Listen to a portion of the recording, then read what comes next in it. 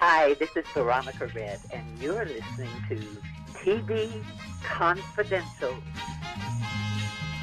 Ed Robertson welcoming you to this week's edition of TV Confidential, radio talk show about television that will welcome Ray Richmond in our second hour. Ray Richmond, longtime television critic, columnist, and reporter for many publications in the entertainment industry, including Daily Variety, The Hollywood Reporter, and Deadline Hollywood. Ray's latest book not only celebrates the life and career of Betty White, but shows why she is probably the most versatile performer ever to grace our television screens. Betty White, of course, will turn 100 years old on January 17th. Ray Richmond will join us in our second hour. We hope you join us for that. In the meantime, we'll open up our first hour by welcoming back our friend Mark Shaw. Mark Shaw, investigative reporter, former criminal defense attorney, and legal analyst for CNN, ESPN, and USA Today. Mark Shaw, also the author of 25 books, more than 25 books, including The Reporter Who Knew Too Much, the life and career of Dorothy Kilgallen, the Pulitzer Prize-nominated newspaper columnist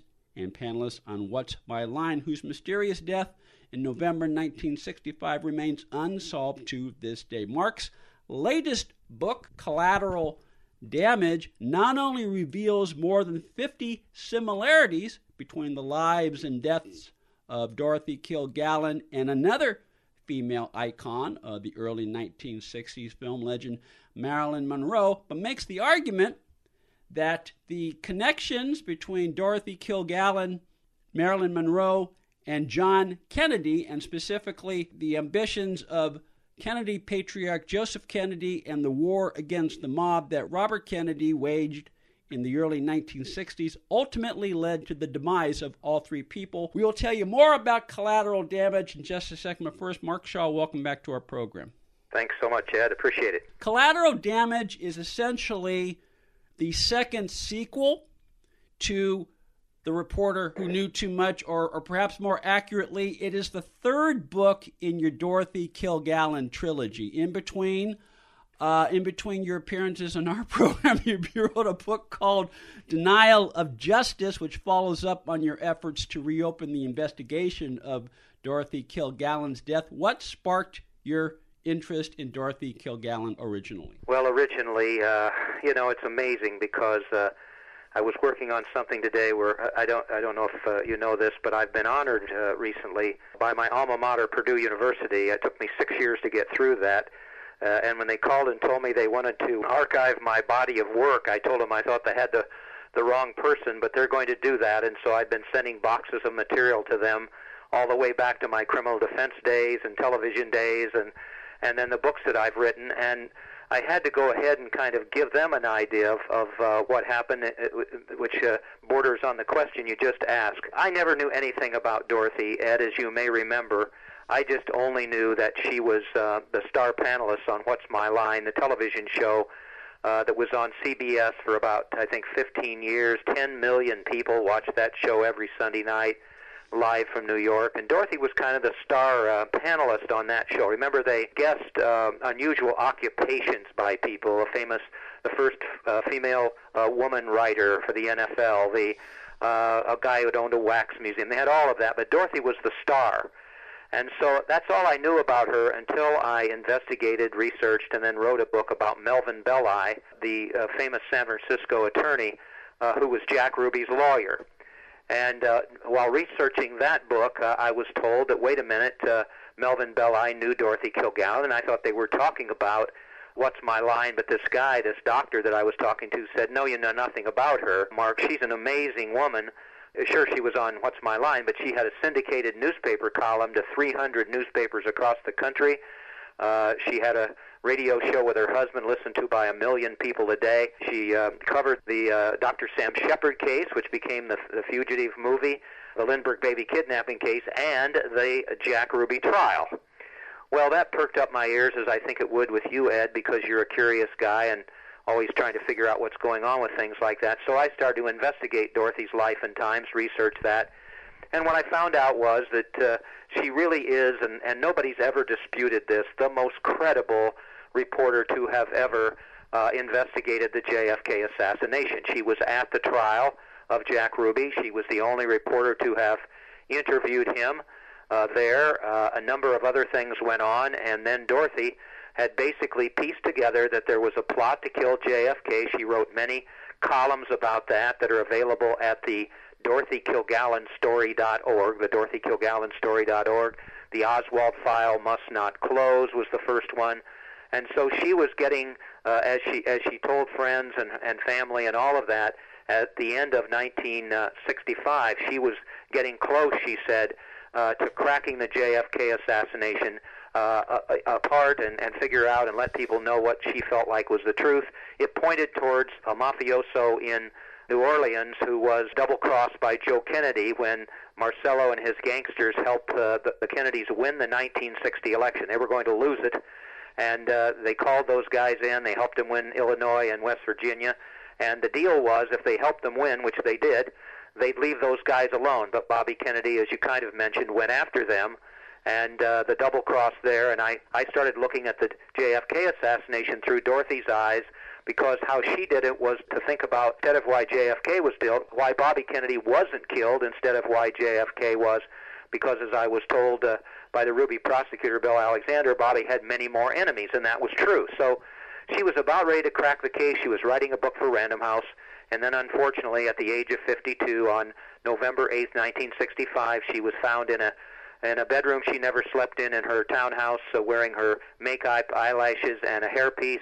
It was obviously a staged death scene, but when they got there, they saw an empty bottle of Seconal, the sleeping pills, and right away, presto, decided that she was another celebrity who had overdosed, and that was the verdict, and that's what was in the newspaper. And so until I started researching the case to show that she didn't overdose on drugs, she was actually poisoned with 3 barbiturates, not one, based on the autopsy, that Dorothy Kilgallen was indeed the reporter who knew too much, and had to be silenced because she was threatening to expose Marcello as well for orchestrating the assassination, and also J. Edgar Hoover for covering up. Well, it was amazing because, just like me, so many people didn't know who Dorothy was, but that book ended up being a bestseller. And then, as you said, I wrote Denial of Justice, which had the Jack Ruby trial transcripts in there. And frankly, Ed, I think you'll find it interesting. I was not going to write this new book, Collateral Damage, and I can explain to you why. Before we do that, Mark Shaw is on the line with us. Mark has written more than 25 books, including The Reporter Who Knew Too Much and Denial of Justice, both of which are available through Post Hill Press as well as Amazon.com. Mark's latest book, Collateral Damage, The Mysterious Deaths of Marilyn Monroe and Dorothy Kilgallen and the Ties That Bind Them to Robert Kennedy and the JFK Assassination. Also available, Post Hill Press, Amazon.com, where the books are sold online. For more on Mark Shaw, Books.com for more on Dorothy Kilgallen, the DorothyKilgallenStory.org. Stay with us, folks. We'll be right back.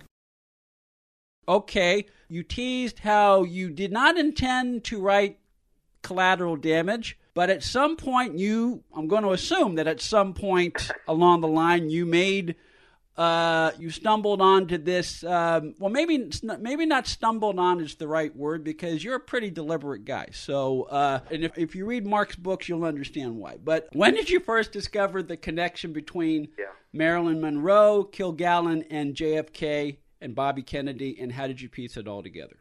Well, it's most interesting because I had written the books about Dorothy and the JFK assassination. I thought that was enough. They're true crime murder mysteries, the books about Dorothy and everything. And I'm a historian, though, and so I kept hearing from my readers around the world, just like I hope I'll hear from listeners of your program, Ed. I get tips, people give me information, all of that kind of thing, but they kept asking the same question. Is there a connection between the life and times and death of Marilyn Monroe and Dorothy Kilgallen? And I did not think there was. But I decided finally to look into it, and the first thing I came up with, it's over here on my wall by my writing table, is a photograph of Marilyn and Dorothy. They were at 20th Century Fox Studios in 1960, looking happy on the set of a Marilyn Monroe film.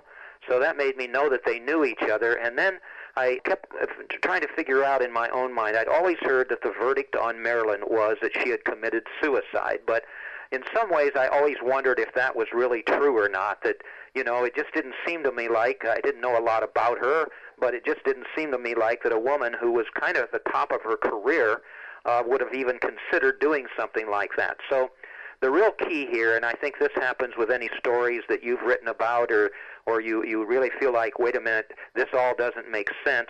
There was an aha moment, and it was a column that Dorothy had written called Marilyn Monroe Has Hollywood Talking Again. And it was actually on August the 1st, 1962, which is just 3 days before Marilyn died. And Marilyn wrote in part, Marilyn Monroe's health must be improving. She's been attending select Hollywood parties and has become the talk of the town again. And she's cooking in the sex appeal department, too. She's proved vastly alluring to a handsome gentleman who is a bigger name than Joe DiMaggio in his heyday. So don't write off Marilyn as finished. Now, Joe DiMaggio, your listeners may recall, the great baseball player, but that was Marilyn's second wife. They did divorce. But I was really quizzical because this did not sound to me like somebody who is in any sort of a mental state who would have committed suicide. They said that she ingested about 50 barbiturate pills between about 8 o'clock and 10 o'clock at night on the night she died. There were some questions about that I finally found, but that just didn't sound like that type of a person. And then I found the autopsy and the certificate of death for Marilyn, and those were at the National Archives. It's amazing. I'm not the greatest researcher in the world, but these things were out there. Nobody just ever tried to look for them. Yeah. But at 10 o'clock in the morning after Marilyn died of supposedly committing suicide, the result of the autopsy was overdose of barbiturates. At 3 o'clock in the afternoon, just that many hours after she died, they changed it on the certificate of death to suicide. Well, that made me really wonder what the hell was going on. Yeah. And then Dorothy wrote another one of her columns, Ed, and basically it talked about the questions that readers had sent into her and questions she had herself about the suicide. Why was the light on in Marilyn's room when she died? She slept in the dark. Why was she found nude? She didn't sleep in the nude. Why wasn't there a glass found in the bedroom? How could she have ingested all these pills if, in fact, she did so without water? And so she asked all these questions, and I started then asking the same questions. So I came up with the idea that, hey, if Marilyn Monroe did not commit suicide, then what could have happened to her, and who is this handsome gentleman who is a bigger name than Joe DiMaggio in his heyday? Well, like you, Ed, I think you would have turned, as I did, to John Kennedy, because it was common knowledge that after Marilyn sang Happy Birthday to John Kennedy on his 45th birthday at Madison Square Garden, he and Marilyn had a love affair. There's a photograph that's in the book. It's the two Kennedys, Bobby and Jack, with their backs kind of the camera, and Marilyn is standing there. They both look like they're amazed at how great she looks. And so I looked into John Kennedy. I thought, well, maybe he was involved in the death, but I found out that was a very short-lived love affair. Joe Kennedy told Jack, hey, you're going to run for president in '64, so get away from her. So I thought, well, who's the second most powerful man in the United States? And that was Bobby Kennedy. And that opened up the proverbial Pandora's box, because I started finding out that Marilyn, and this is not something that a lot of people knew, had a very torrid love affair, according to a CIA document that I had, with Marilyn Monroe all through the summer of 1962. That he was in Los Angeles on the day she died. I proved that through a ledger over at 20th Century Fox, where he landed on in a helicopter on that day. I found a Beverly Hills Police Department's account that he stopped a car on Wilshire Boulevard, and you're familiar with that, going 75 in a 30, and the driver of the car was Peter Lawford, who was the brother-in-law of both Jack and Bobby Kennedy, and Bobby Kennedy was in the back seat. And so I was able to find out then that the week before Marilyn's death, there was an event up at Lake Tahoe. It's called the Calneva Club, and Peter Lawford was there, Frank Sinatra was there were a lot of other people there, Sam Giancana, the gangster, was there. There were accounts that Bobby Kennedy was there as well, and all of that. And Marilyn got the idea that they'd ask her up there to kind of pass her around, as she told a friend, like a piece of meat.